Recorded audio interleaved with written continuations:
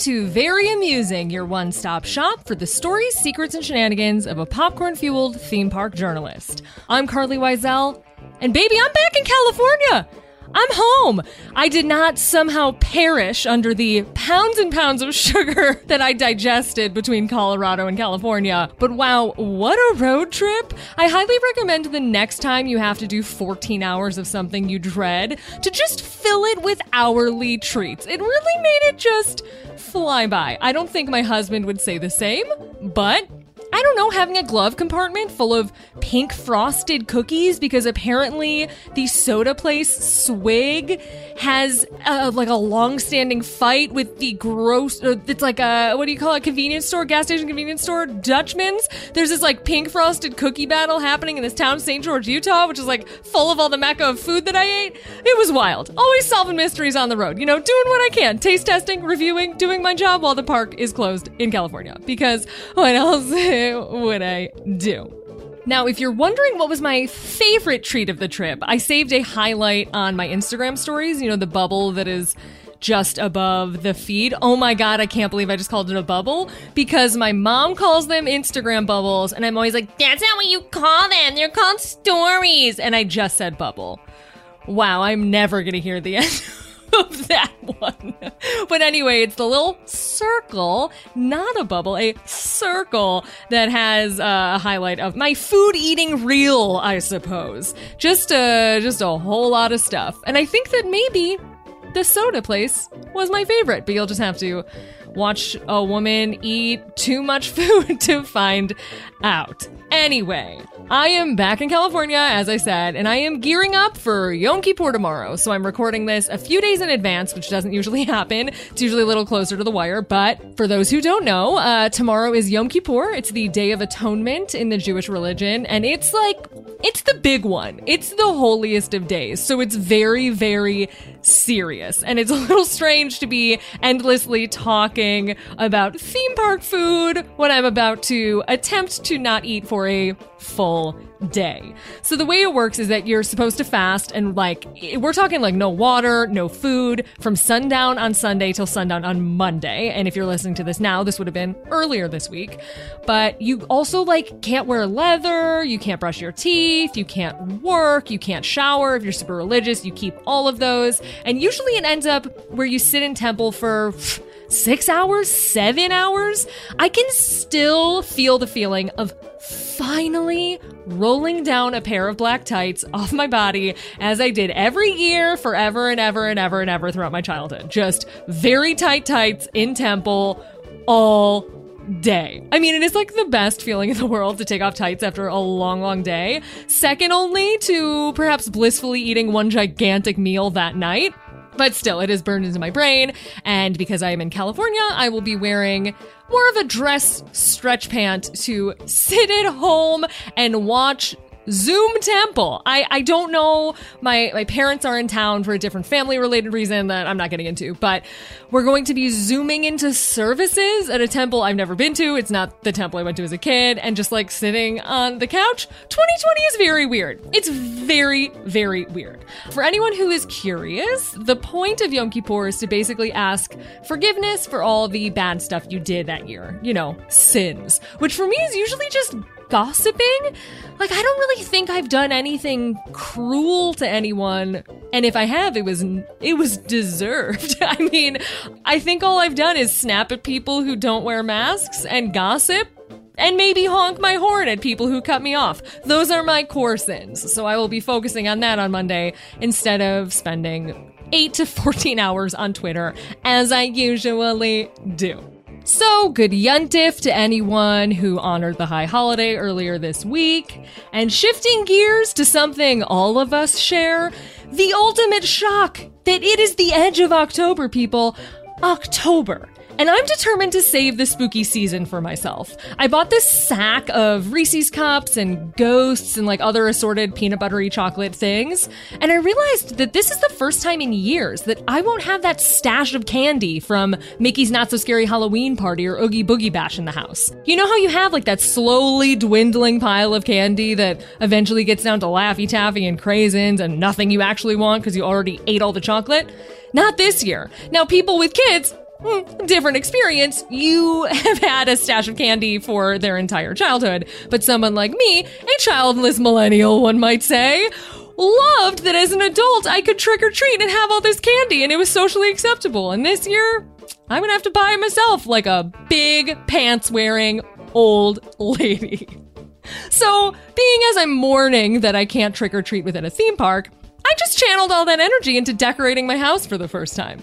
The very first time. I'm not exaggerating. The very first time. As you could probably infer from that little high holiday blurb at the top, I don't celebrate Christmas, and I'm not the type of person to understand how a tablescape works, so I've never decorated for Thanksgiving, for holidays, for Halloween, nothing. And I went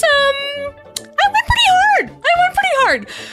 We've gotten a lot of deliveries of pumpkins, more than I want to admit. And I'm not talking like gourds from a pumpkin farm, wherever pumpkins are born, but like plastic pumpkins with jack-o'-lantern faces in them that take 400 AA batteries to light up for one night of the year. Now, the inspiration for my entire house, I have it like themed out room by room. Can you tell I miss the Haunted Mansion? Anyway, the entryway is like a pumpkin patch, so it has all of those big plastic pumpkins that I put batteries in and will never turn on because I'm scared I'll forget to turn them off. And then I got these real pumpkins at the grocery store that are kind of straight out of Cinderella and carriage ready. They're so like big and it's phenomenal. They're amazing. I'll post a photo of them online sometime, but they are majestic and I can't believe that they came out of nature because they're green and orange and yellow and fall colors. It's phenomenal. So once you enter the house, you go through the pumpkin patch and you step on a light up ghost mat that I bought because my friend Chelsea recommended it, Styled by Magic on Instagram. If any of you also follow her, she's the best.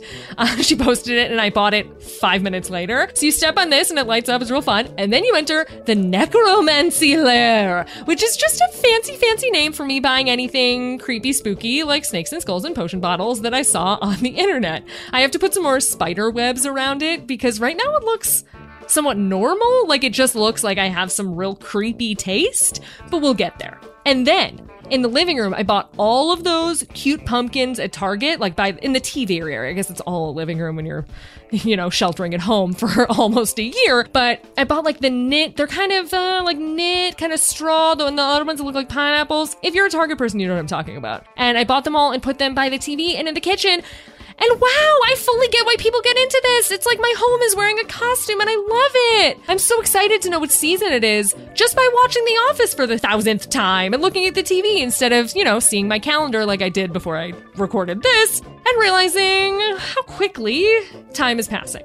It's a lot. But enough pumpkin patch fancies. Let's get into this week's episode. If you missed last week's, now don't worry, you can absolutely listen to these out of order. The two do fit together, but if you skipped last week's, listen to this and then go back to that one. I mean, don't you want to know how butterbeer was invented? And the impressive reason why Wizarding World's fish and chips are so good? And how really good leadership led to the coolest Magic Kingdom dessert on offer? Okay, I know the point of this was to tell you to stay here and not go back to that one, but just don't skip it altogether is all I'm saying. Now, this episode of Everything You Don't Know About Theme Park Food Part 2 delivers. Not only do we have interviews with some of the best names in theme park food reporting, and things like secret restaurants and recipes, but we also solve some food mysteries.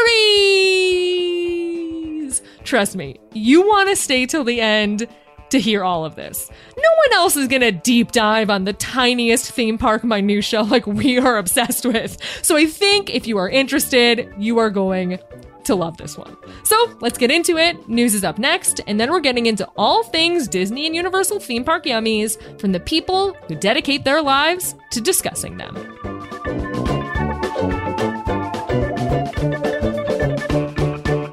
Does anyone else feel like discussing the week's theme park news is just another reminder that Disneyland is not yet open? California is really trying to open. I mean, you have Disney Parks head Josh D'Amaro saying we're ready and it's time publicly. You have a commercial out.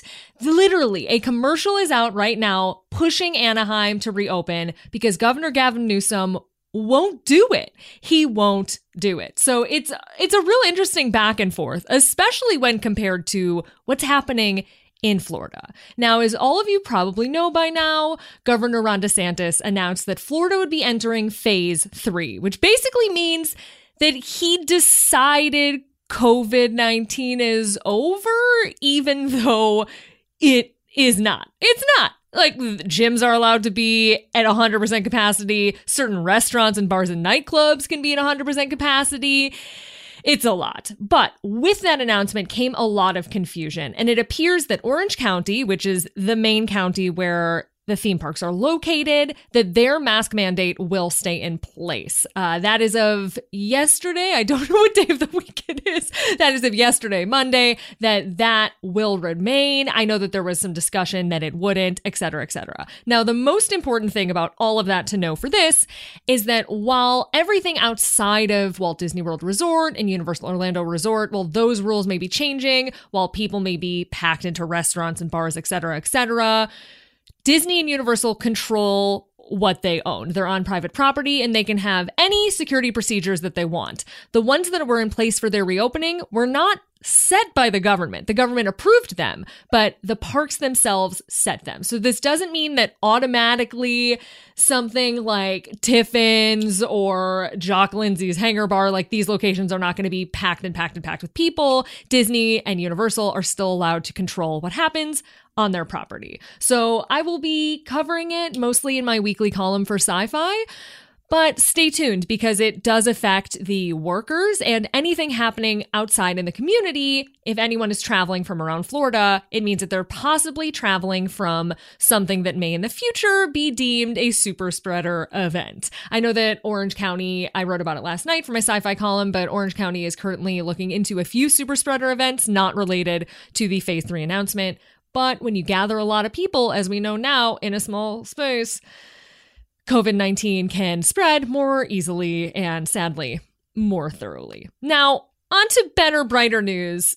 Tokyo Disneyland's Beauty and the Beast expansion is so dope. I can't even say I am going because who knows what is happening with the world, but I am supposed to go May 2021 back to Tokyo. TBD, I suppose. I may just have airline miles held in a little pouch for the rest of my life because so many trips have been canceled. But I'm not watching any ride-through footage. I'm trying to just stay clear and only look at the food and the merch because I want to experience it firsthand when I'm at the park, ? But everything that TDR Explorer has posted is incredible. You guys know Chris, he was on the show. We've talked about Olu. You can't really mention Olu without mentioning him, but everything he's posting is so cool, including that Beauty and the Beast popcorn bucket. Oh my God. And there's a whole popcorn shop that opened with a popcorn fixture. If you follow me on social media, you've already seen me scream about this so much that I think I went hoarse because there's a whole popcorn shop. I can't think about it. Stuck in America that I can't just blow some money and fly on a plane to get there within the next day. It's very upsetting. Anyway, the biggest news of the week, is Universal Orlando finally acknowledging that gigantic coaster they're building in Islands of Adventure. Because before it was just supposed to be a secret, as though wrapping the ride vehicles in a white material hides them like ghosts. Methinks no, that's not how that works. But that coaster is like raring and ready to go and will be opening to the public summer 2021. Now, the name is Jurassic World Velocicoaster, and I am extremely excited for it. It is bonkers. Like, it is a real major thrill ride. Not that they don't have those, not that Hulk is a bunch of nothing, because that's a great coaster too. But oh my gosh, this Velocicoaster, this is it. And I cannot wait to get my butt in that seat. On a sadder note, I suppose, but, a happy note for people who value their safety, D23 did announce this week that D23 Expo, which would have been held next year in 2021, will be moved to 2022. I am so thankful for this decision because a lot of us would feel compelled to go, especially someone like me who reports on news. A lot of news is announced at those panels, and to be in those chairs side by side with people crammed in, sometimes people People have to sleep on the ground, packed in under night. It is just not safe during a pandemic, and I applaud them for making the decision early to push it to 2022, so hopefully we can all enjoy our Disney fandom and our theme park fandom in a safe environment. Now, that's all we got for this week, so stay tuned for the rest of the episode, which I think you are going to flip over.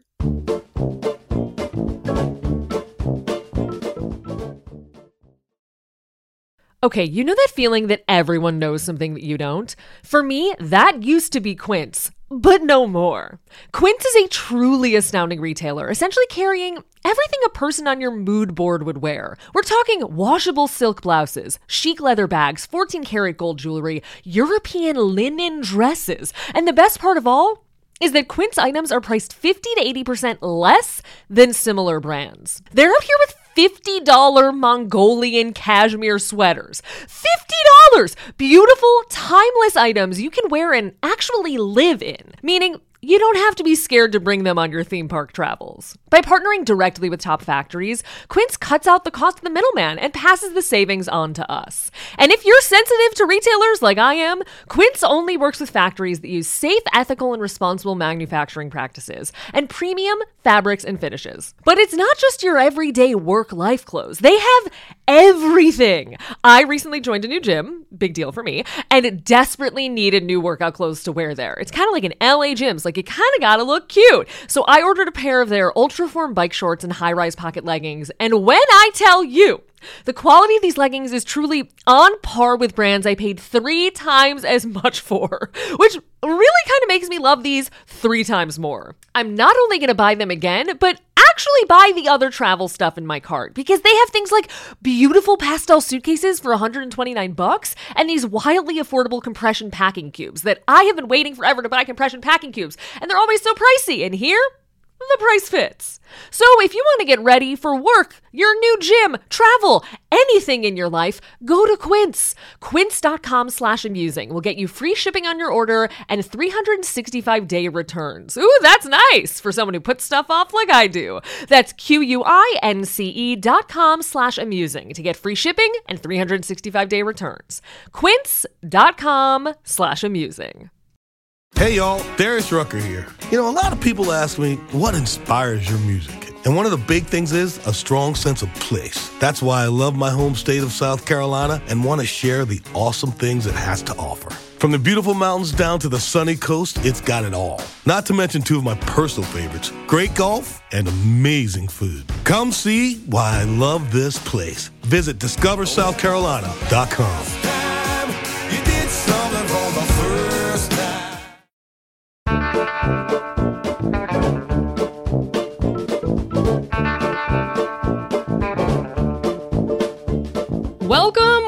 Welcome to part 2 of our mini-series in all things theme park food. While last week dove deep into theme park treats and sweets with the people who create them, this week's episode is somewhat of the opposite view. Whereas part 1 was all about what happens internally, this week is centered around what's happening on the outside. We're chatting with reporters who've dedicated their lives to all things theme park food and even solving some mysteries about sweet treats, salty eats, and soft serve snacks. Listen to the end. Trust me, you don't want to miss all of this. But first, before the bulk of the episode, we have to discuss the NBA. Yes, that NBA, whose players are still currently living at Walt Disney World as they play out the rest of the season. The Great Bubble experiment has so far proved to go extremely well, save for that hideous tarp wall set up at the Grand Floridian. But there are so many unexpected parts to the NBA resuming at Walt Disney World that have happened this year. We got reporters living inside a shut-to-the-public Disney's Coronado Springs for months on end. We have basketball players having a dance party through their little window holes at the Grand Floridian. Remember that? It was so cute. We got health activity measured through a magic band. But the one thing the NBA bubble has that you may not know about is Disney World's most hyped coffee shop. I first stumbled upon this from the very good Instagram account NBA Bubble Watch and was shocked at what I found. Apparently, one of the players opened up his own coffee shop and then shortly thereafter, another competitive shop opened up, both within the bubble, exclusive to the NBA? Now, I usually consider myself an expert when it comes to Walt Disney World, but an annexed portion of a Disney hotel filled with athletes is well outside my purview. So naturally, I had to get an expert on the horn to tell me what on earth was going on with this most exclusive cup of coffee on Disney property. Enter Jason Concepcion of The Ringer. He's a hilarious and brilliant sports reporter who hosts NBA Desktop, an award-winning weekly show, which, if you haven't seen their Disney-themed episode, it's in the show notes. Watch it after this. And he so graciously hopped on the helpline to explain this major crossover between basketball, coffee, and Disney.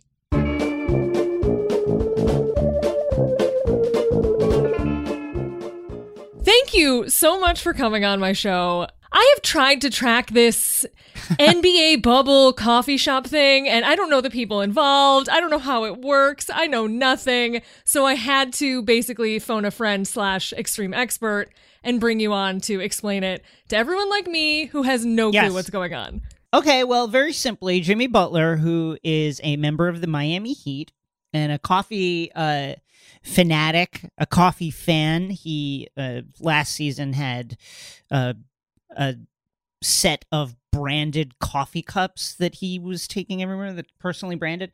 Anyway, he started a small business inside the bubble called Big Face Coffee with his French press.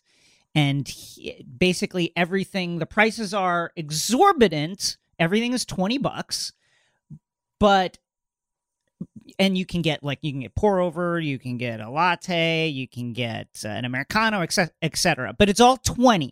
Every size, $20. Now, that said, inside a theme park such as Disney, I'm not sure that price is crazy in comparison to what you would pay for a coffee from whatever vendor would have coffee available inside the bubble. That said, it is a little steep for people who, say, aren't on a NBA player's salary. So a competitor sprung up. Brandon Gilliam, who is one of the Miami Heat's assistant trainers, started a business called Small Face Coffee. And everything is $5, and you get the first cup free. And also, Gilliam is also engaging in some maybe, I guess you could say, shady business practices in the sense that he has a whiteboard up with testimonials like Eric S., which is Eric Spoelstra, says, I forget what the actual quote is, but what a wonderful cup of coffee. And now the issue is that none of the people quoted on the whiteboard actually said the thing. And so so that's what's going on. We have these two small businesses competing for coffee drinkers inside the bubble. And what is the foot traffic like at this? Is it like a Starbucks at 7:30 a.m. at the drive-thru with like a bunch of people waiting? Because if he only has a French press and the other dude is selling it for cheap. Well, they're both using French presses. Okay, so this is a thing I covered on my show NBA Desktop. What is the bandwidth that you could really get out of a French press? You're talking about like maybe 5 cups per press. Now, that being said, it seems like most of the traffic, now I'm getting most of this from a story on ESPN.com by Malika Andrews, who's covered this story wonderfully. It seems like most of the traffic is their teammates and Heat staff, so it's not crazy. So, Jimmy Butler is serving to like Bam Adebayo and Goran Dragic, players, and it seems like the trainers, assistant coaches, people who maybe don't want to be spending $20, $40, $60 on cups of coffee per day, and not only that, but paying that money into the coffers of their coworker and colleague who's a millionaire, are going to Gilliam's shop and taking advantage of the more customer friendly prices there. So it seems like probably not a huge amount of traffic. If I had to put a number on it, I'm guessing it's like 4 to 5 customers per shop per day. Oh my gosh. And have you heard any stories of any, granted, I know nothing about sports, which you are aware of. Have there been any instances of people who are maybe a competitor to the player who has a shop going specifically to the other shop to spite him? No, this is only one team that is doing this right now. Jimmy Butler of the Miami Heat and Mr. Gilliam, the trainer of the Heat. Now that said, oh wait, they're on the same team? They're on the same team. So it's the assistant trainer for the team and the player for the team are competing against each other. But again, like as you well know, covering the world of Disney and the different offerings for lodging, say in Disneyland and Disney World, there are different price points, and therefore these two establishments are competing for different customer bases. I think that you could fairly say they have different brands, right? Jimmy's is the more luxe, upscale version, and then Gilliam's is the more downscale, like everyday cup of coffee, black coffee. Let's not get too crazy about it. Now, they both are essentially sponsored. Once this story started getting out, Dunkin' Donuts and various other independent coffee roasters have been sending these people beans. So they have no shortage of beans. Whoa. Because I thought that the whole deal would be like, this dude knows his coffee, he sources these specific beans, etc. I did not know a corporate entity had crawled in and tried to set up a Dunkin' out of a hotel room at Disney World. That's exactly what. Well, although I will say that Butler seems to have a custom blend sent to him by an independent coffee roaster, while Gilliam appears to be using straight Dunkin' Donuts at this time. But again, both of them have sourced suppliers and are getting their product essentially for free. So it's all profit at this point. Oh my gosh. And I assume that the coffee shop has continued when they moved hotels to Gran Destino. Yeah, it would seem that would be the case. And again, because we're in terms of competition, we're in the finals now. We were in the conference finals. So there were only 4 teams as of a few days ago. There were only 4 teams left in the bubble, and now there are only 2, the Lakers and the Heat. So competition is scarce. It's just this intra-team competition between Jimmy Butler and Gilliam. Wow. But I mean, if you're LeBron James or someone like that, are you really going to go to your competitor for your cup of coffee? Do you trust them? He's not going to do it. And he's more of a wine guy. I don't think it doesn't seem like he's much of a coffee guy. He seems like a wine guy from everything we know about LeBron James. I wasn't 100% sure he was on the Lakers, so if I got his beverage, it's okay. His beverage references wrong, that's why. You got it. Oh my gosh. Is there anything else we should know about these underground coffee shops?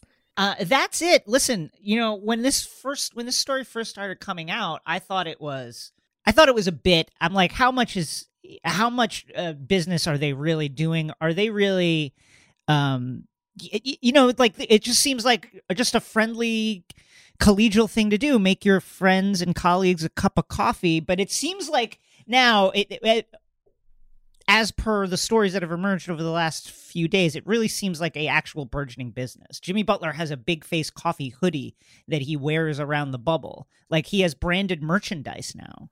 Oh my! So wait, it really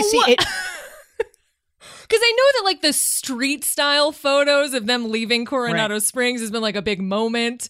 So he's like truly developing a brand while he's also about to maybe win a championship. Yes, Jimmy Butler has submitted paperwork to trademark Big Face Coffee, the name and logo. Like, that's a real thing that's happening. I had no idea. Yeah, it's gone to that level. And you can't, like, as us losers outside the bubble, we can't buy anything from this yet, right? There's no. It is an extremely select clientele at this moment. But who knows? After the bubble, I mean, listen, Jimmy has joked that after his playing career is over, he'll open a coffee shop and maybe he'll do a coffee roasters thing.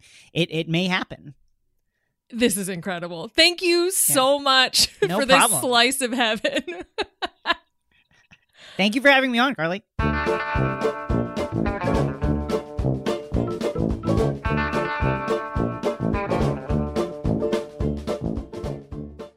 If we're going to talk about Disney food, it would be sacrilege to do so without talking about Disney Food Blog.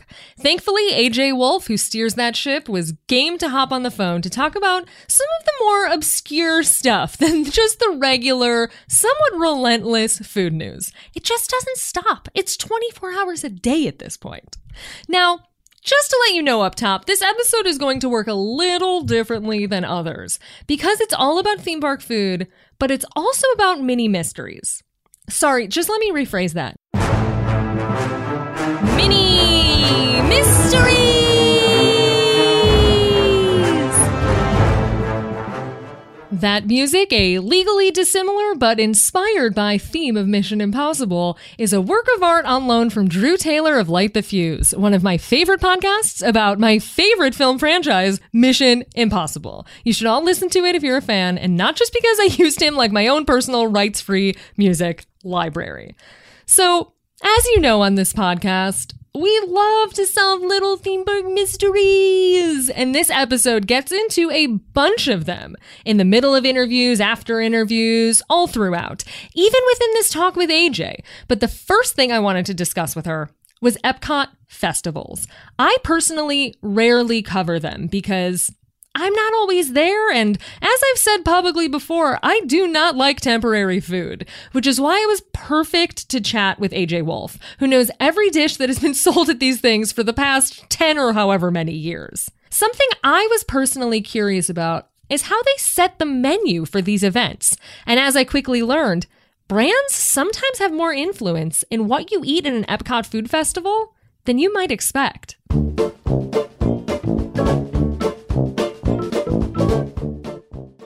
I think a lot of the time, based on my experience, you do have certain booths that are brought in because they are sponsored by the country that they represent, or they are sponsored by a particular brand. So you see the almond booth sponsored by the almond company, and the orange, the strawberry booth sponsored by Driscoll's or whatever. So you saw that way back in the early days of Food and Wine as well. I don't know if you remember the cranberry bog that was there for several years. I mean, it was the saddest ever when they took out the cranberry bog. Like when I heard they were not bringing the cranberry bog back, I was in pain. But that was an Ocean Spray sponsorship. So that drove that whole thing. So, when craisins were all of a sudden craisins were everywhere in Disney World. Like every salad had craisins on it and everything was craisin flavored. That was when Ocean Spray and Disney had that big, brand sponsorship going on. It's very hidden. Like you'll see the brand names listed on the menus. Like the summer that all of a sudden cuties were everywhere, right? You saw the little mandarin orange, like the cuties were just all over the place. And yeah, so and Disney has always been brand sponsored. You've always had, hosted by Siemens or whatever, all over the place. And I think that is done in a subtle enough way that people, it still subconsciously influences you and impacts you. Like Kitchen Cabaret was Kraft, right? Like still eating Kraft cheese today because of Kitchen Cabaret, probably. It's no surprise that social media plays a huge factor in how eye-catching snacks at the parks are designed. We covered it in last week's episode. You've seen it with your own eyes, and probably if you're listening to this, tasted those obsession-forming, eye-catching foods in the parks yourself. But it appears there may be more than just aesthetics at play. Now, if you remember, in part 1, I spoke with Chef Robert Gilbert, culinary director of the Magic Kingdom, and he divulged that there is some serious strategy to where they place food throughout the different lands of the Magic Kingdom. His explanation detailed that they want to make sure their portfolio is balanced across the park and that one land doesn't have too many items as another does not. Also, the colors of the item have to go with the scheme of the land. So basically, the food has to fit not just the park, but the land it's sold within. AJ had a similar but more curious take on where items end up, adding that sometimes the placement of food, really, really Instagrammable food, may also influence where you go, or at least guide you on your way. Here's AJ again. Food has become a destination for people going to Disney World. They are going to get the food instead of going just to ride the ride. And so Disney's definitely focusing a lot more on all of that. Do you think that's something that has been spurred from guest demand or from Disney providing it, or both? the two feed each other. I think that once people started realizing that they could document their dining in this way and show other people what they were eating, and that would become sort of like a like driver for them in their social media, that they were clamoring for more of it. And now Disney has figured out that, oh, okay, if we want to get someone to a particular area of the park, we put an Instagrammable item there and everyone will go there, right? And so I think Disney's sort of catching it and saying, great, we will use this. And the people who are actually documenting it are happy to go there and happy to use that. So I think they do feed each other a little bit. So you're saying that food is sometimes specifically placed in locations to kind of break up the flow of crowds? Disney hasn't told me that, but it certainly makes sense because every once in a while you'll see a brand new item put in a weird place at Animal Kingdom. And you're like, why do I have to go all the way across the park to this location where there's nothing else that I want to do there to get this item? So if they haven't thought about that, they should. Just FYI, Disney, if you're not using your food to drive foot traffic, you should. That's so fascinating. I always thought that they were so focused on following trends and making sure that everything was quote unquote Instagrammable, but I never thought about another layer of it being physically where it's sold. Yeah, why not? Why wouldn't you do that, right? Like you know that in the morning you get a lot of foot traffic to this particular area of the park because everyone wants to ride that ride. But by afternoon they've moved away. So okay, well nobody's over by Seven Dwarfs Mine Train in the late afternoon. So let's put a lot of stuff at Friar's Nook so that people have to go there. Oh my God. I don't know. Again, I don't work for Disney. Disney doesn't tell me this stuff, but if they're not doing that, then they should. They should do that. Dude, I'm just thinking about how I've been like in the middle of nowhere in Animal Kingdom being like, gotta go get a cinnamon roll just away from where everyone else is in the park. It makes so much sense. Like, why did we move the cinnamon rolls from Main Street Bakery to way back to Gaston's Tavern where you would never have any reason to go back there except for, the Main Street Bakery cinnamon roll, the super, super popular thing, has been moved back there. Whoa! Mind meld, right? It makes sense. It just kind of makes sense. I'm not sure if that's what Robert Gilbert meant when he described where they place things. As far as our conversation went, I think he more so meant that the Peter Pan float shouldn't be in Tomorrowland and things like that. But AJ sure does make a compelling argument, which brings us to our first mini mystery! Okay, so to let you into the fold, this is something AJ and I have joked about for years. The extreme prevalence of popping pearls throughout Disney properties. You know those tiny little boba-like but not quite orbs that ooze out the goo juice? I've seen them in Pandora: The World of Avatar. I've seen them in California Adventure. I've even seen them on Disney Cruise Line. And Vanellope's on the Disney Dream. They are everywhere! And AJ and I, well, I'll let previous us take it from here. I know that we had discussed this before, but I did Google around to be like, did they buy a popping pearl company? And I could never find any receipts on it. I just Right. it doesn't add up how they're everywhere. Like Big Boba must have gotten a stake in Disney. It's very interesting. No, popping pearls replaced craisins. Because craisins were everywhere. And then all of a sudden popping pearls are everywhere, but there wasn't a specific brand. So I'm like, there's no sponsorship going on here.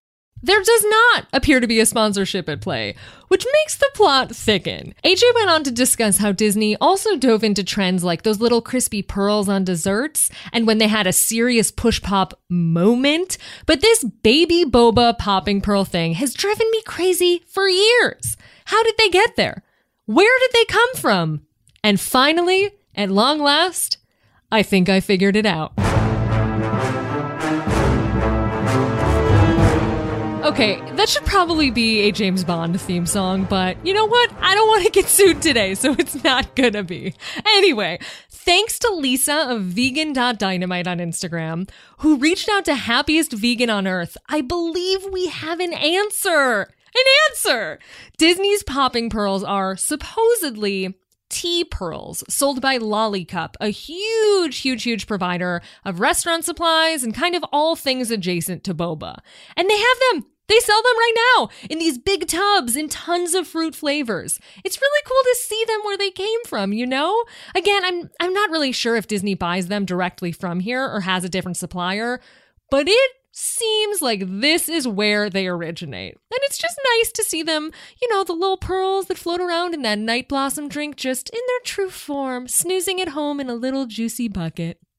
Disney did not, as I anticipated and hoped for, purchase a small popping pearl factory, but alas, we have a solution and another mystery is solved. As one door closes, another one opens because we have another mystery right around the bend. Here's AJ and I chatting it up about an iconic breakfast food, Mickey Mouse waffles, and why they're so different at sea. I do need to talk to you about why waffles are different on Disney Cruise Line. I know. What is up with that? Why? I don't know why. But like, you are the one who brought the brand name waffle to our attention. I ordered it off your website so I could have, I believe it's golden malted. It is. Yes, I bought the golden malted mix. I was like, I'm making my waffles at home. They were fantastic. Did it in a Mickey Maker, but they are significantly different on Disney Cruise Line. And I cannot figure out if it's something about the way the kitchen is doing it or if it's like truly a conspiracy theory so that you have to go to the parks to get a real waffle. Oh gosh. I mean, I don't think you have to go to the parks. Don't they do it right at like Vero and stuff? Oh yeah, like a Disney property. Like a Disney property. Yeah. I genuinely don't know. My brain is going to, okay, you're doing international sourcing and stuff like that. But the ships that just go between, you know, Castaway Cay and Port Canaveral, why can't we get just a bunch of cans of golden malted? Like, I don't understand. So, but they are different. That is a legit concern. And they also, they look weird. They look different. They're not, Yes. it's like, they're not using the same, but they do it right in Japan. This is what I'm talking about. When I've had them internationally, they're the same. The best waffle I've ever had was in Tokyo.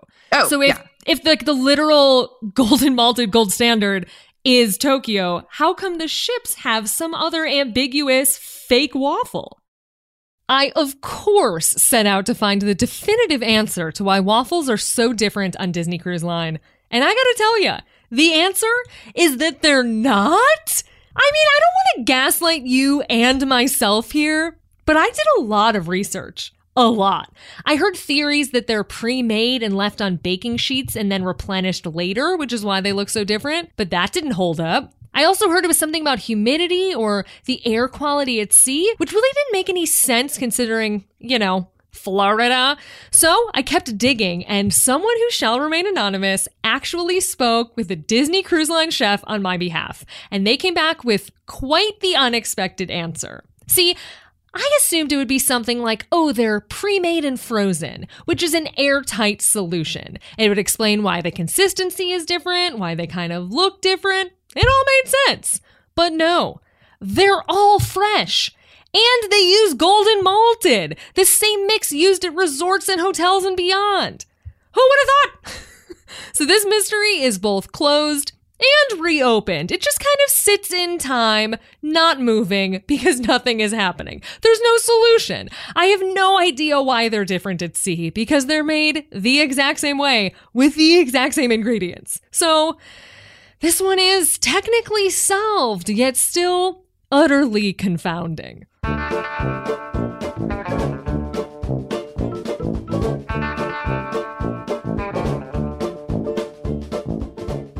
We'll take a break from the amateur powder sugar dusted case solving to dive into something completely different.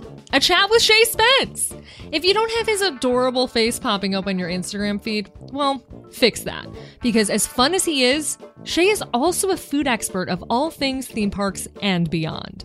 As the food editor at People magazine, his background is both in editorial as well as actual cooking. He attended the Institute of Culinary Arts after college and has, thankfully for us, used his skills for our own entertainment, sharing the wild dishes he creates and even, as a self-proposed recipe truther, coming down on things like the pizzadilla, which he famously went viral for when he tried to recreate it. We chatted about some surprising Disney food ingredients, his churro theories, and one hot take that I will never, ever, ever get behind. One of the most noteworthy things of this past summer, considering that time does not matter anymore, was your recreation of Disney World's Toy Story Land grilled cheese. And I remember it was a huge deal because they used mayo instead of butter, which became a small debate.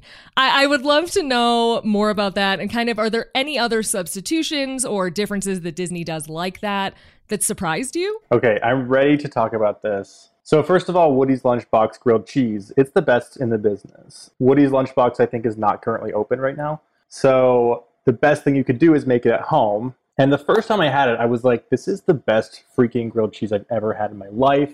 It's so cheesy. It's so melty. It's so crispy. And it's so buttery on the outside. Or so I thought. And then when Disney released this recipe, I swear, Carly, I gasped.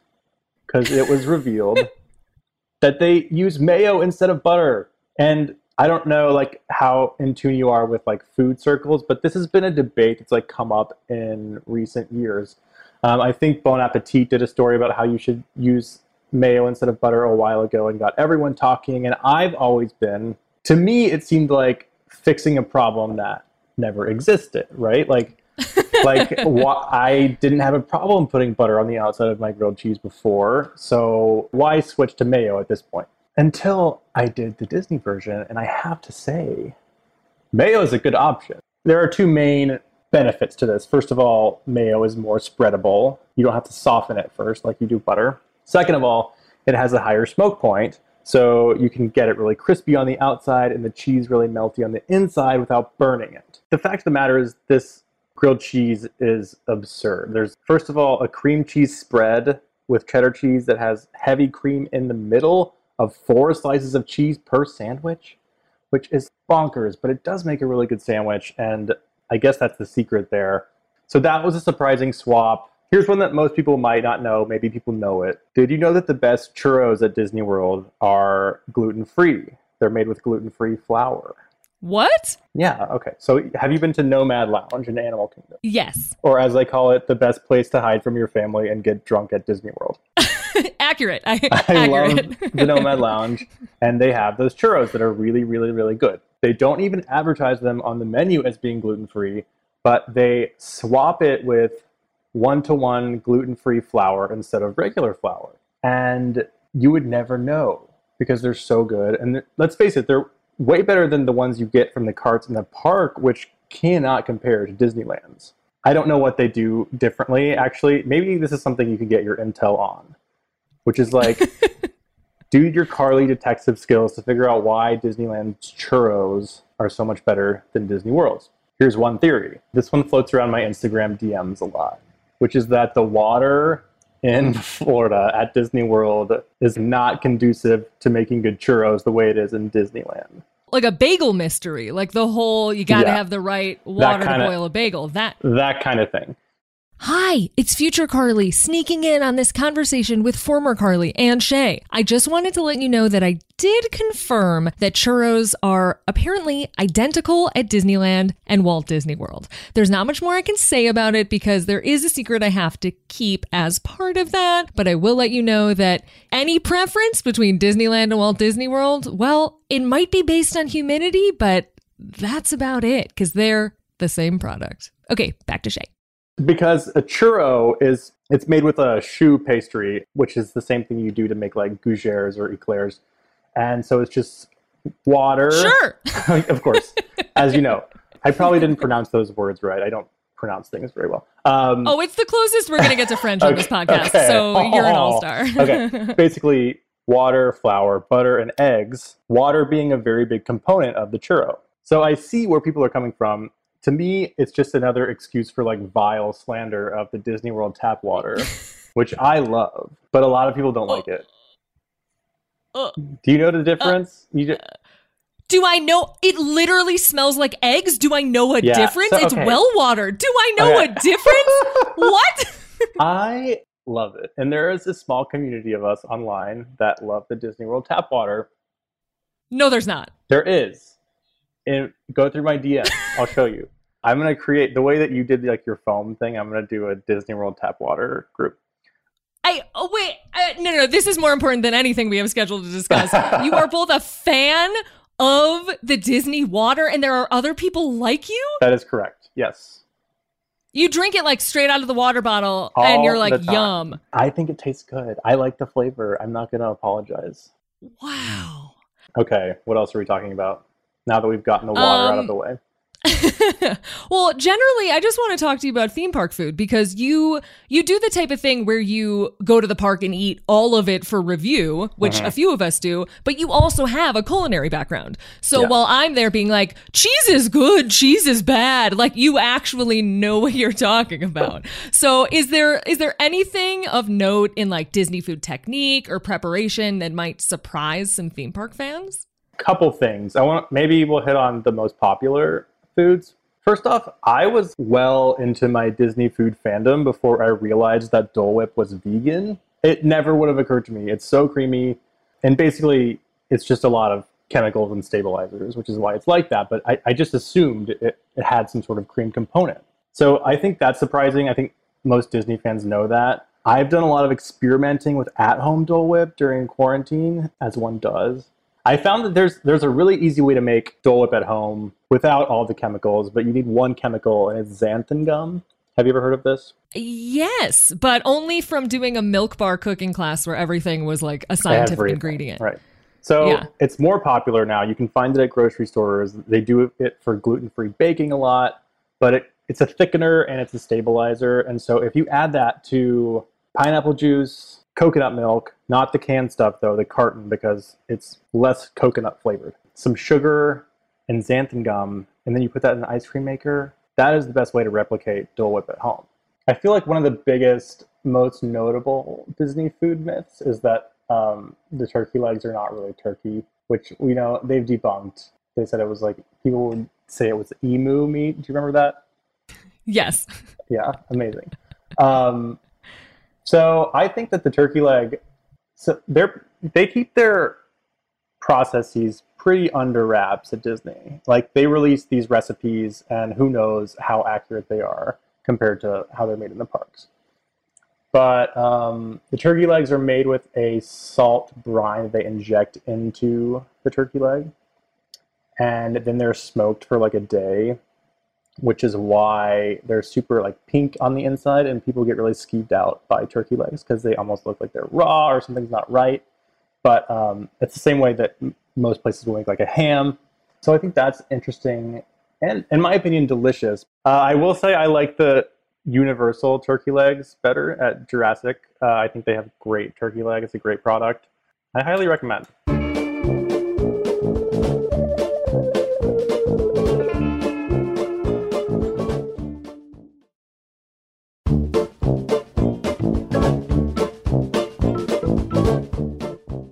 We knew about secret spaces. We covered that in episode 1. And we know all about Club 33, which we'll cover another time.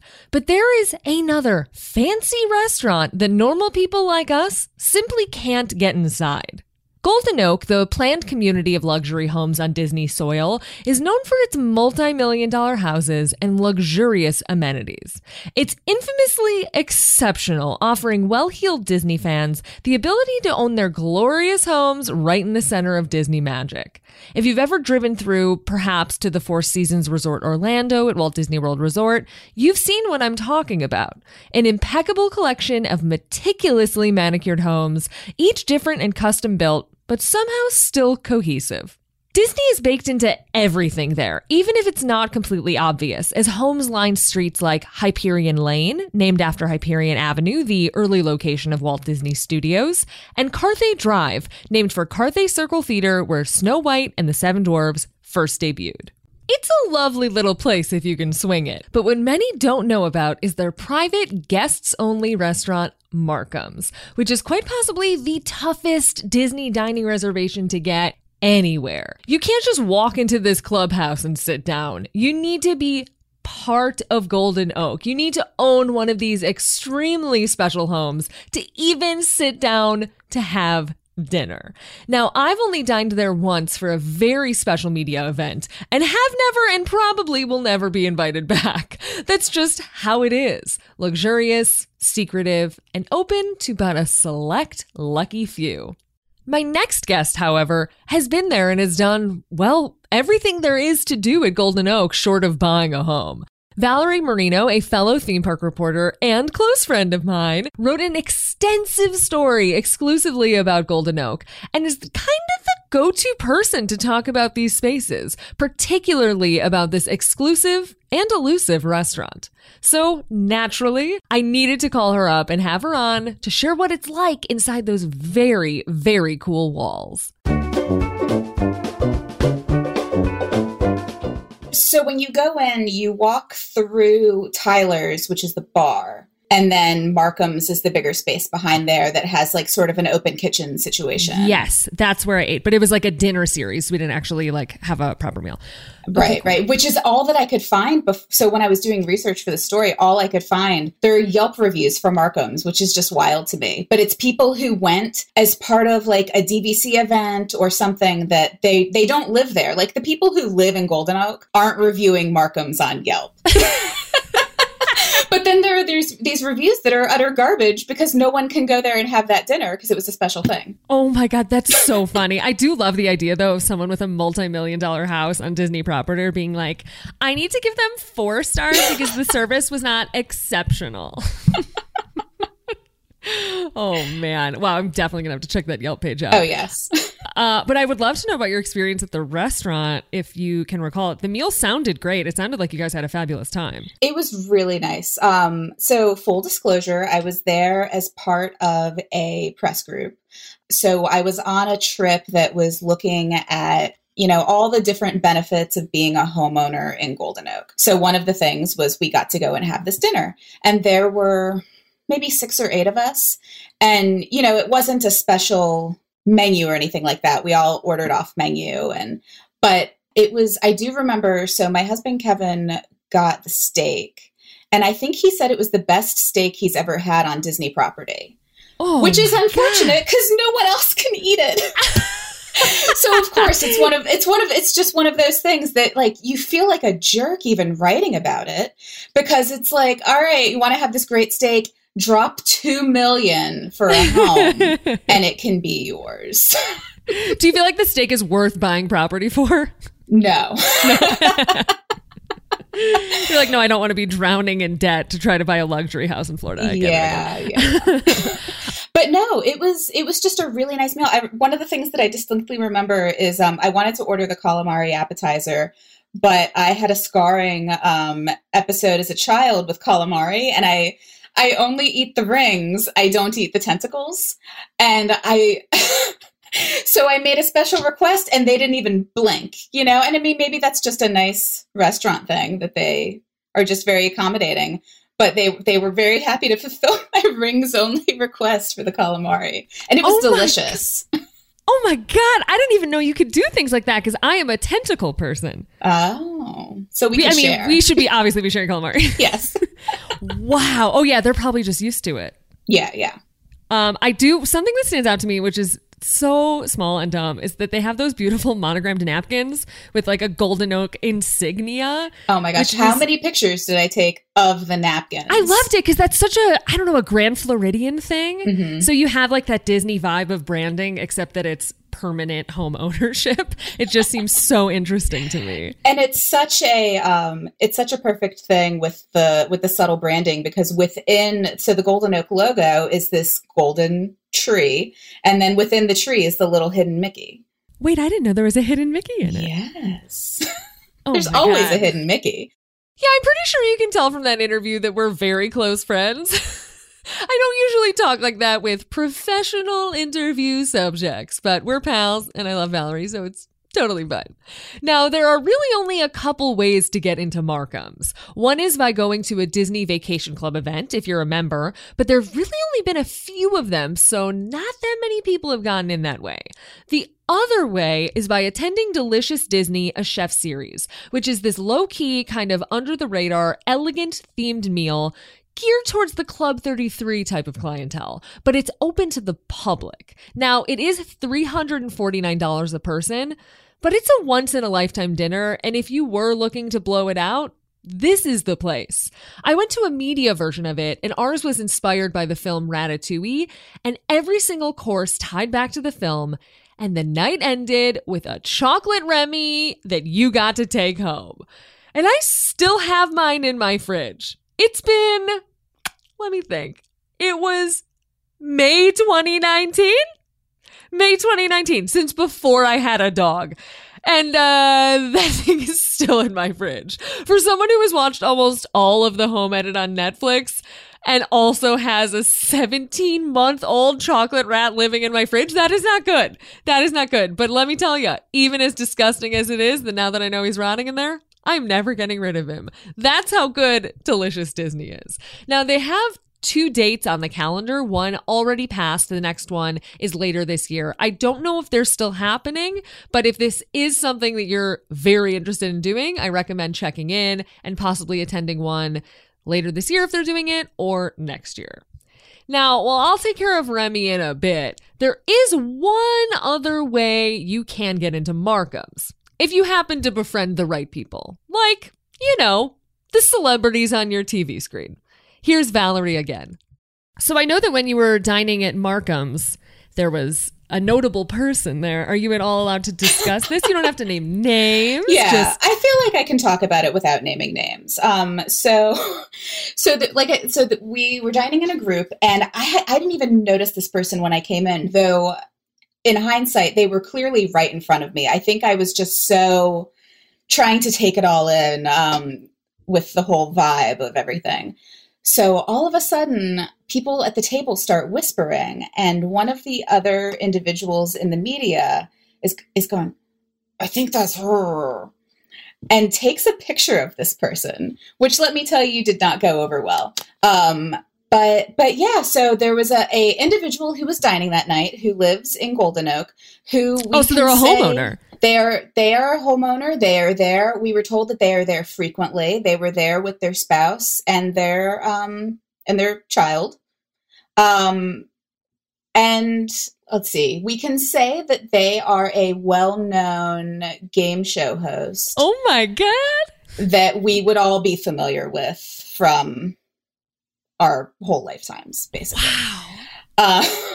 So yeah, he was just out having dinner. They were having a family dinner, and it was, I've never lived in a major metropolitan area where there are a lot of celebrities around. So it's always been a bit of a rarity, for me to see someone out in public. And it was really nice to just, they're a regular person out in their community, out at their local hangout, having some mussels and just having a dinner. Celebrity sighting! It's a given when you're discussing Golden Oak that there's going to be some secret stuff associated with it. So it just makes sense that we'd be cagey about a celebrity whom I will not name. But it's not Drew Carey. I'll give you that one. I would have had way more superstar limo jokes within this episode. While Valerie is clearly a whiz when it comes to all things Golden Oak, she's also a major authority on Dole Whip. And well, I'll just let her take it from here. You are kind of like the reigning fact queen of Dole Whips. You wrote an incredible piece for Mike all about it. I learned so many things from it. Yes, your Dole Whip opus. I learned so much from it. There are so many really, really interesting details in there that I have no idea how you pulled them out. I'd love to discuss the Dole Whip. I don't even know if it's a controversy, but the fact that we all consider it to be a Disney food when really Dole Whip is sold many more places. Everywhere. I interviewed, as you know, if you ever want to know anything about Disney food, the person you go to interview is AJ from Disney Food Blog. And one of the things that I remember she told me in doing this story is, yeah, you can probably get this a couple miles from your house. And it's absolutely true, because Menchie's and different frozen yogurt chains, like pretty much any of those places where you go and, pull the pump for Froyo, they have Dole Whip on their menu at some point in some of their stores, because it's Dole, and Dole wants to make money. They don't want this to be an exclusive thing that just Disney has access to. It's so fascinating to me that you even got to the level where you called out the name of the company, Kent Precision Foods Group. Like, that's stuff that clearly we're not supposed to know, and you brought light to. Yeah, their PR person was real confused when I reached out to them. Oh, they don't get a lot of soft serve mix requests? I don't think so. It's just so cool to know that if you go to like a Menchie's or I believe Sweet Frog is the other one. If you go to one of those places and you get Dole Whip or pineapple soft serve, it will be what you get in the park, but even though it could feel different. Right.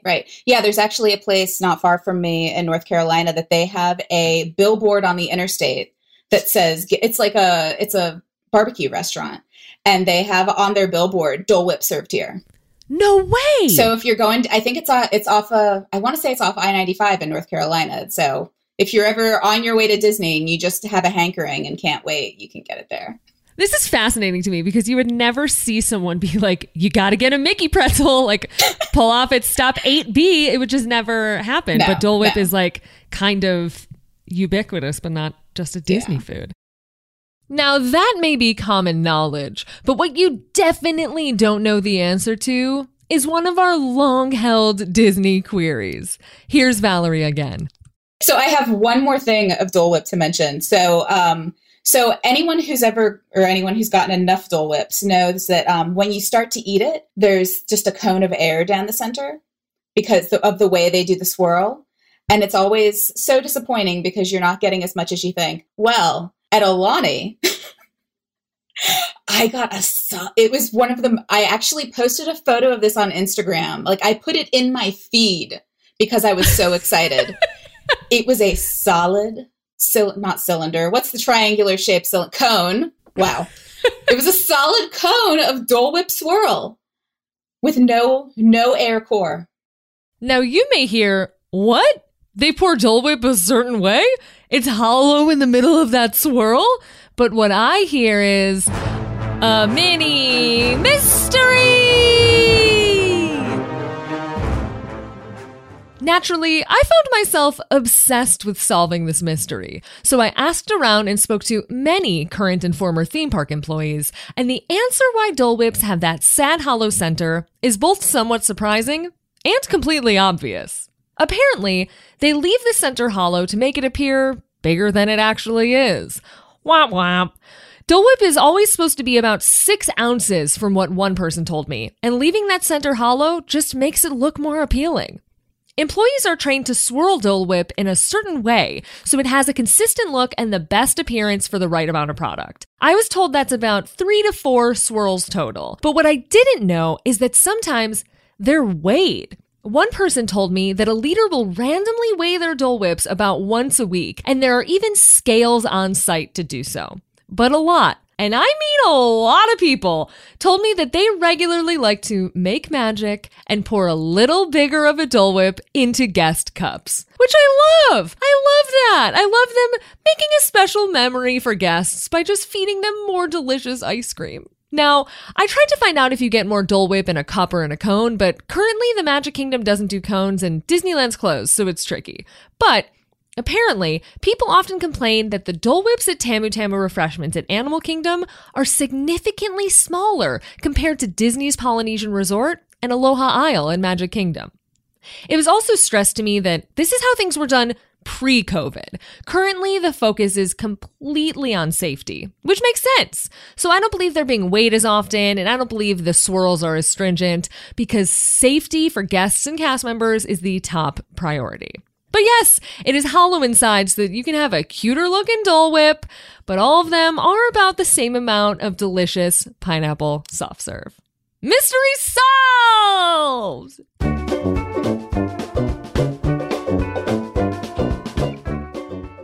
Now, there is one final mystery I set out to solve in this episode that came my way accidentally. This one is a salty, snappy question that deserves a clearly defined answer, because it's coming from one of Disneyland's most prominent guests, Tiffany Mink. She's not just a fan, a YouTuber, and a style icon, but a fixture within the Disneyland community. I profiled her for Glamour magazine at last year's D23 Expo, and she was dressed impeccably as Imagineer Tony Baxter. Seriously, look for the photos. It's something else. Now, on September 15th, Tiff shared a photo of a jar of Claussen pickles and said, "This is the closest to a Disneyland pickle you can get at home." She said she'd been slowly working through different brands all summer, one by one, to match those individually wrapped, brandless pickles sold at Disneyland snack stands to their original maker. And then, upon finding a 5-gallon tub of them for sale online, she thought they might actually be the right one. Now, we all need to find our own ways to get our theme park joy while Disneyland sits closed, and I want nothing more than Tiffany to be able to relish in the fact that she could blissfully enjoy one of her favorite Disney snacks from the safety and comfort of her own home. So the minute I saw her tweet online, I knew this was a case for the detectives at Very Amusing. And by detectives, I of course mean me in all of my free time, because I spent a bit too much of it on solving this case. This one was tricky, I'll tell you. So first I reached out to Disneyland PR, and while they were unbelievably helpful given this wackadoo request, I ultimately was unable to pinpoint what brand they provide in park. So I turned to social media and I got a lot of great tips. One led me to US Foods, a massive food distributor that, as far as I'm aware, provides some products to Disneyland Resort. So I reached out to their press email, but knowing they're likely sensitive about releasing that information publicly, I also applied as a restaurant owner for a new account. Yes, I hope you are all prepared to wine and dine at Very Amusing, a small, poorly run bistro that serves homemade cold foam, wheels of brie, and occasionally solves food-related mysteries. The West LA territory manager is bound to be pretty upset that he lost this account for a budding Southern California restaurant opening mid-pandemic, but I emailed him anyway in an attempt to confirm what brand of pickles are sold at Disneyland Resort. I also deleted my email signature and signed the email Carl, thinking that would help. I don't know why. I don't know what normal questions are being asked to regional distribution managers, but we'll find out if he ever emails me back. Now, PR did get back to me, but no dice there. I was told I'd have to check with Disneyland directly, which puts us back at 0. Now, I will add, Tiff was on the right track.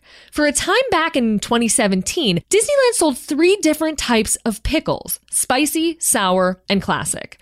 Many other brands don't publicly offer those, but Claussen does.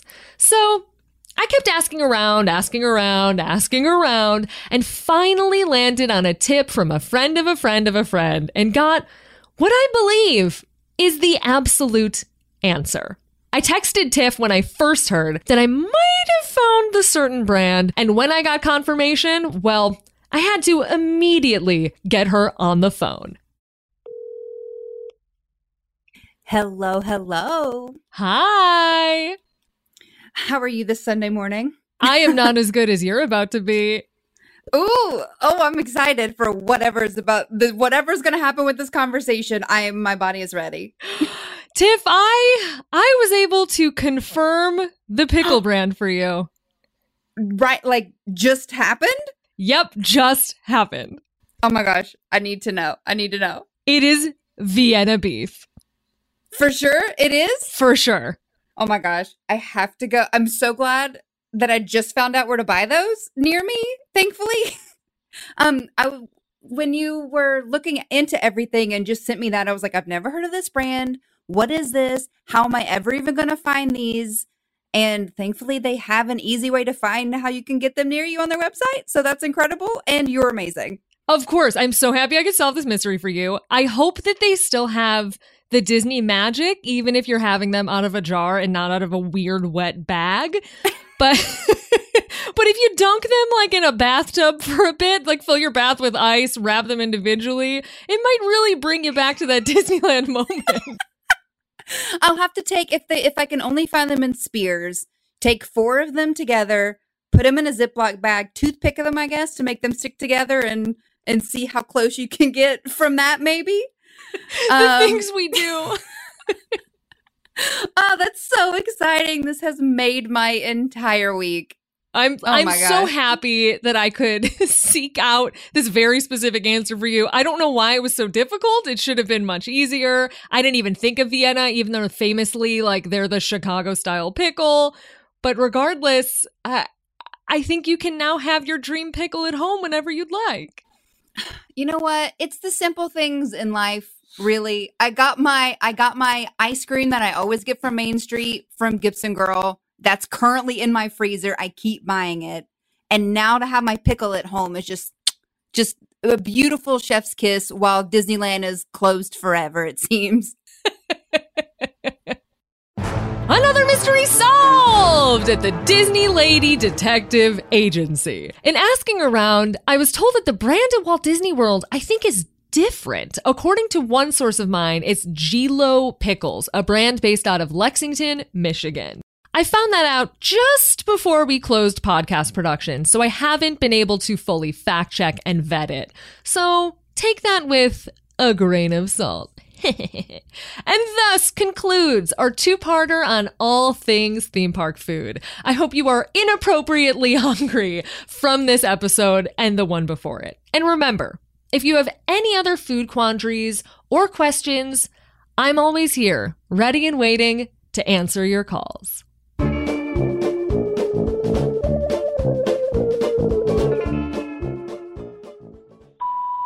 Hi, Carly. It's Allison, your Disney cast member.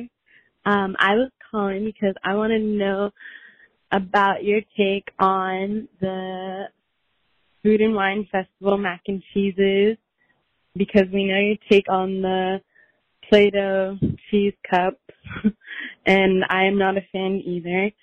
But I want to know if you've ever tried those mac and cheeses, and what do you think about them compared to the year-round mac and cheeses sold at the various other locations for the kids' meals. Let us know. I can't wait to hear your take about it. Bye. One thing about me is that I don't really do food festivals. I know. I'm nowhere near perfect. I have flaws, and this is a huge one. I just don't like temporary food. And I never really have, because you can't win. If it's bad, you just fell for a tiny dish of food that you have to eat in the boiling sun. And if it's good, great! You just found something you love that you probably can't get on your next trip. So I don't really eat the festival mac and cheeses regularly on either coast. That being said, I do love having mac and cheese at a Disney park, but it's often a little bit too fancy for me when I go outside of the bounds of your traditional kids' mac. Like the one at Chef's de France, great. And I've gotten an adult portion of the kids one at Toledo at Grand Destino Tower, which is like gussied up. But I really tend to prefer the orange liquid goo type of mac. Who's surprised? Like, give me a pail of that stuff at Hoop-de-Doo Review, and I am good to go. So, unfortunately, no favorites here in terms of Epcot's festivals, but I do need to shout out, strangely, the JW Marriott Orlando Bonnet Creek. I stayed there for Disney World's reopening, and this restaurant, Sear and Sea, had quite possibly the best kids macaroni and cheese I've ever had. Ever. That might be my top choice in an off-property food festival of my very own, where I just pick and choose off a children's menu. But no matter where we're going or what we're getting into, my very, very, very, very favorite macaroni and cheese dish on property are the mac and cheese bites at Wine Bar George. I've written about them 100 times. I've practically shouted from the balcony how good they are at that restaurant. But the reason they're so genius is because they're the halfway point between a fancy mac and cheese trying to accomplish what a budget mac and cheese does, while still being special enough to be better than a kid's menu. I mean, kids love them, adults love them, I love them. They're perfect. They're impeccably executed, and they're delicious with a little bit of spice. So maybe kids don't like them. I don't know. I don't have them. I don't know what their tolerance is for spicy. It's unsurprisingly my favorite restaurant there. And that's part of the reason why. I mean, George Meliodas being his own meet and greet character at a perfect dining experience helps too. But these things are just little drops of heaven. Order 2 plates of them, by the way. You won't regret it. It might be your whole meal, but you'll enjoy it. Hey, Carly. This is Matt O'Brien from Agawam, Massachusetts. And my question is, if you could add a restaurant to any Walt Disney World or Disneyland ride, kind of like the Blue Bayou at Disneyland, what ride would it be, and what would you name the restaurant? Love the show. Bye. Whoo, baby. There are 4,000 ways I could go with this absolutely perfect call, and I cannot decide. I mean, do I want to eat soup and big salads out of astronaut helmets at Space Mountain? You betcha. Do I want to plus up flows in Cars Land to be like sci-fi dine-in but outdoors? Yes.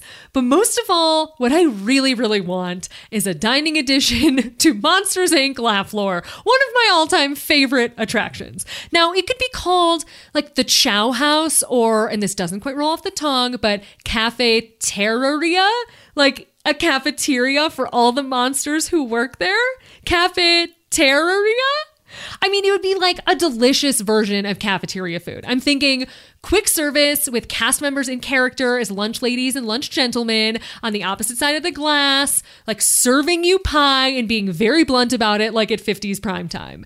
I also want like pure school lunch yummies. I'm talking nachos for lunch, pizza boats, baked potatoes with all the fixins for your main meal, so much ranch dressing, and best of all, it would be character dining. Yeah, quick service character dining, you betcha. And we're going obscure. Yeah, we got all the characters because it's a cafeteria and it fits the story. They're just there to get some grub at the cafeteria. Cafeteria? It sounds right? Like cafeteria? I think it sounds right. Anyway, oh my God, a girl can dream. Oh, now I just want that. I just want that real bad. Hi, Carly. This is Janae from Seattle, Washington. Just wanted to say I love the podcast and I love your Instagram feed. And I was wondering, which Disney property, in your opinion, has the best version of the Dole Whip? Thanks. Have a great day. Bye. Ooh, this is so tough because there are so many different ones now and different flavors that are sold in different places. So in total, Dole offers 9 flavors: orange, strawberry, raspberry, mango, lemon, lime, cherry, watermelon, and our classic, pineapple. You can find orange and pineapple, as well as a few others in seasonal floats, at Magic Kingdom. You can find lemon at the adorable snowman ice cream stand at Disney California Adventure, and a handful of others at Disneyland's Tropical Hideaway. I'll publicly state, I'm not a purist. I do prefer a twist of pineapple and vanilla, and I really only get it at Magic Kingdom. Unless I'm in Animal Kingdom and I'm in the mood for a Dole Whip with rum. Not to say those are the best or only places to get it, that's just how I roll. Now, if I'm ever getting Dole Whip at Disneyland, I actually won't get pineapple. Ever. I'll skip the Tiki Juice Bar entirely and instead go for raspberry at Tropical Hideaway next door. Partially because the line to the actual Dole Whip place stresses me out so much, but also because Tropical Hideaway's flavors feel more special to me and more like a surprise theme park treat, which, as a local, I crave more. Also, I never get a float. Never, ever. Not for me. There was this one that tempted me, the one that got away, the seasonal Kakamora float with coconut Dole Whip that I've always wanted to try and never have. But in fact checking it, I realized that it's actually not Dole brand coconut. It's also made with dairy, so it's just coconut soft serve. It was my holy grail for a minute, but now knowing that it's not true Dole Whip, I'm sticking to my go-tos. Hi, Carly. This is Elena. I just wanted to say I loved the last podcast episode so much, and I'm so excited for part 2 about theme park food. So I am actually a product development, research and development food scientist, which I think is why I am obsessed with all things food and all things theme parks. So it was super interesting to hear about all the research and development that goes into theme park food. Now, my question for you today is, what is your ranking of the Disney World theme parks by the food options they have? And I'm not talking about like when there's festivals or when there's special events going on or when there's a Halloween party. I mean, just if you went on a plain day, no special events, what is your theme park ranking based on the food offerings, and why is Magic Kingdom last in the ranking? Thanks. Love the podcast. Bye. Okay. Great question. Wow. But also, your job? What?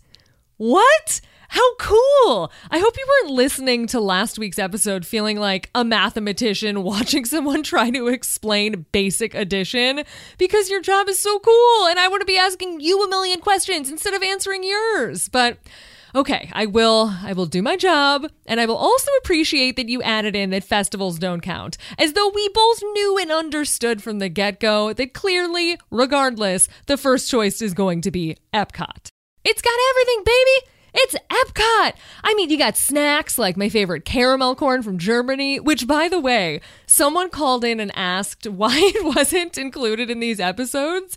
But the truth is, the only mystery about Germany's caramel corn is how much butter is in it. So it just didn't fit. But you have an entire theme park at Epcot dedicated to food and learning, but mostly food. I mean, I'd be happy eating almost anywhere in Epcot. Except for Sunshine Seasons. Y'all crazy. It's not good. Go to World Showcase. I mean, I regularly eat a side of beans in Mexico or cobble together a meal out of desserts. And I don't even like temporary food. So for me, Epcot, just base level Epcot, or as some call it, Diet Epcot, is still a culinary dream. Anything goes there. You can do whatever you want. You can eat anything. And that's why I love it. Second place? It's gonna be Animal Kingdom. The truth is, the trifecta of Tiffin's, Nomad Lounge, and Satuli Canteen just really elevates the cuisine of the entire park. And if it didn't, you'd still get a weird, gross pile of ahi tuna nachos, and they do the trick because they are also delicious. I don't know why, they shouldn't be, and yet they are. They just got rid of one of my absolute favorite snacks, which is the Malva cake at Tamu Tamu Refreshments. It was the perfect afternoon snack in the middle of a heat wave. I loved it so much. And even with that, I'm still giving it second billing because, oh yeah, you can find actual nacho cheese sauce here. And you can buy a jumbo pretzel in Pandora to dip into it. So Animal Kingdom clearly takes the second place cake. Now, third place, sorry to roll over on your preference, but Magic Kingdom gets it for me. Skipper Canteen carries that park well and above Hollywood Studios. Yes, I know. Ronto Wraps are great. Yes, I know. Docking Bay 7 is great. Yes, I know. I like to join the Clean Plate Club at 50s primetime, but I gotta tell you, even with the Starbucks at Hollywood Studios somehow being less cursed than the one at Magic Kingdom is taken third. Skipper Canteen just kills so hard that it pushes it up the ranks. I mean, once you add things like Dole Whip, just Magic Kingdom is not going to rank last for me ever, which, of course, makes Hollywood Studios on the bottom. I'm sorry. I know a lot of stans are going to be upset about this, but the fried fish at Skipper Canteen has my heart and nothing will ever beat it. I mean, they serve a whole fish with teeth in the Magic Kingdom. I don't care what movie you're watching in a fake car at Sci-Fi Dine-In, they are serving a whole fish in the Magic Kingdom, and that wins every time for me. Thank you for your call, and I'm so sorry to anybody that I emotionally crushed with this ranking.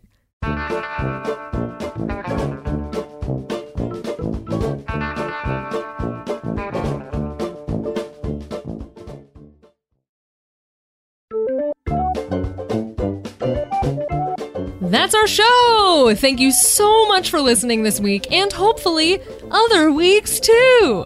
Thank you to AJ Wolf, Shay Spence, Valerie Marino, and Tiffany Mink.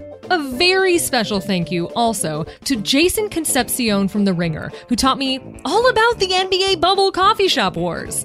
I was a guest on his show, NBA Desktop, back when the details of the NBA at Disney World first dropped, so it was so nice to bring it full circle with this one. The Venn diagram of our careers is just apparently what goes down at the Grand Floridian in 2020, so if you're a basketball fan, definitely check his show out. Now, if you're listening to this podcast, you're probably more than familiar with AJ Wolf's work, but you can check it out on Disney Food Blog at the website, on social media, because it is the ultimate online encyclopedia for all things theme park food.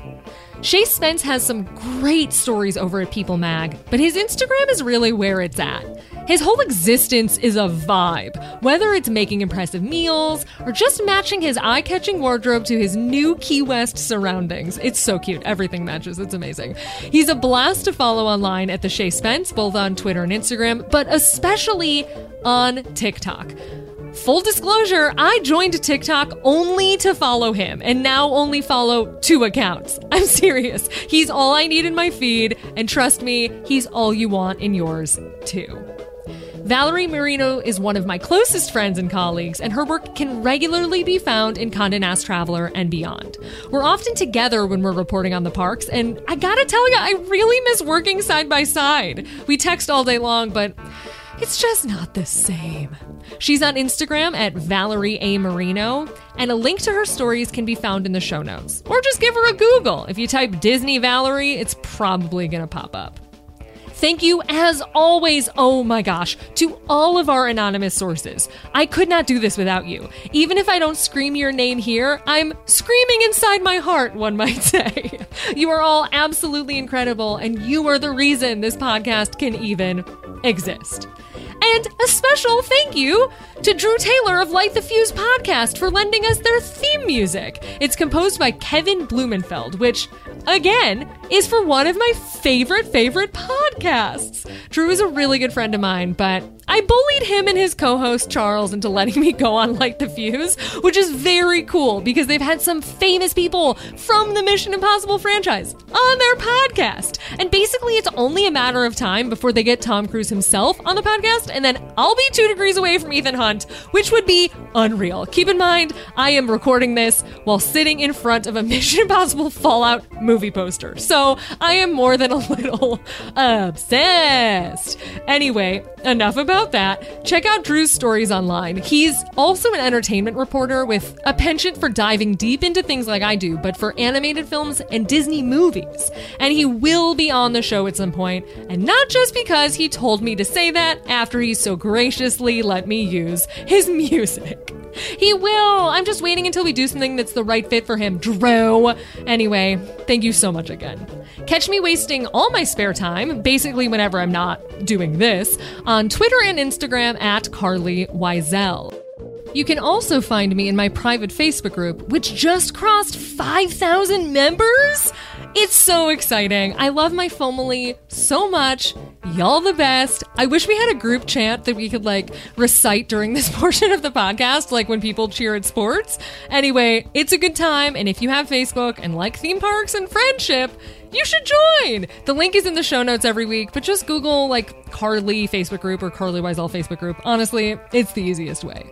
If you are not subscribed to Very Amusing, dude, you listened this far. What are you doing? Please subscribe wherever you're listening right now, and a small angel will fall from the sky to kiss you on the cheek and say thank you. Thank you! That's obviously the angel.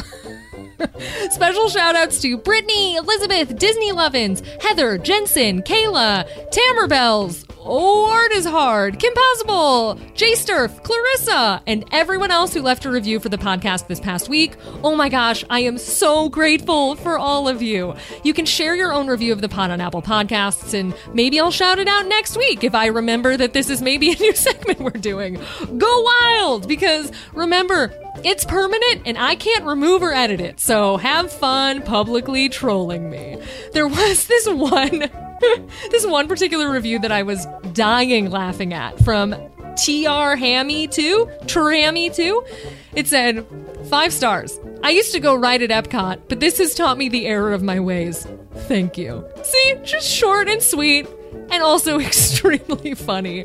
Thank you so much for listening, for yelling at your friends to listen, and keep calling the Churro Hotline too. Remember, I sometimes hoard the calls for specific episodes, like I saved all the food-related calls for this one. So don't feel bad if you leave a message and you're like, I don't want to call back, she hasn't played my call. I will play all of them eventually, probably. So just keep calling. It's super fun. I love to get them. It makes my day, and I appreciate everything all of you do. Our podcast is edited swimmingly by Jeff Fox. Thanks so much for listening. See you real soon.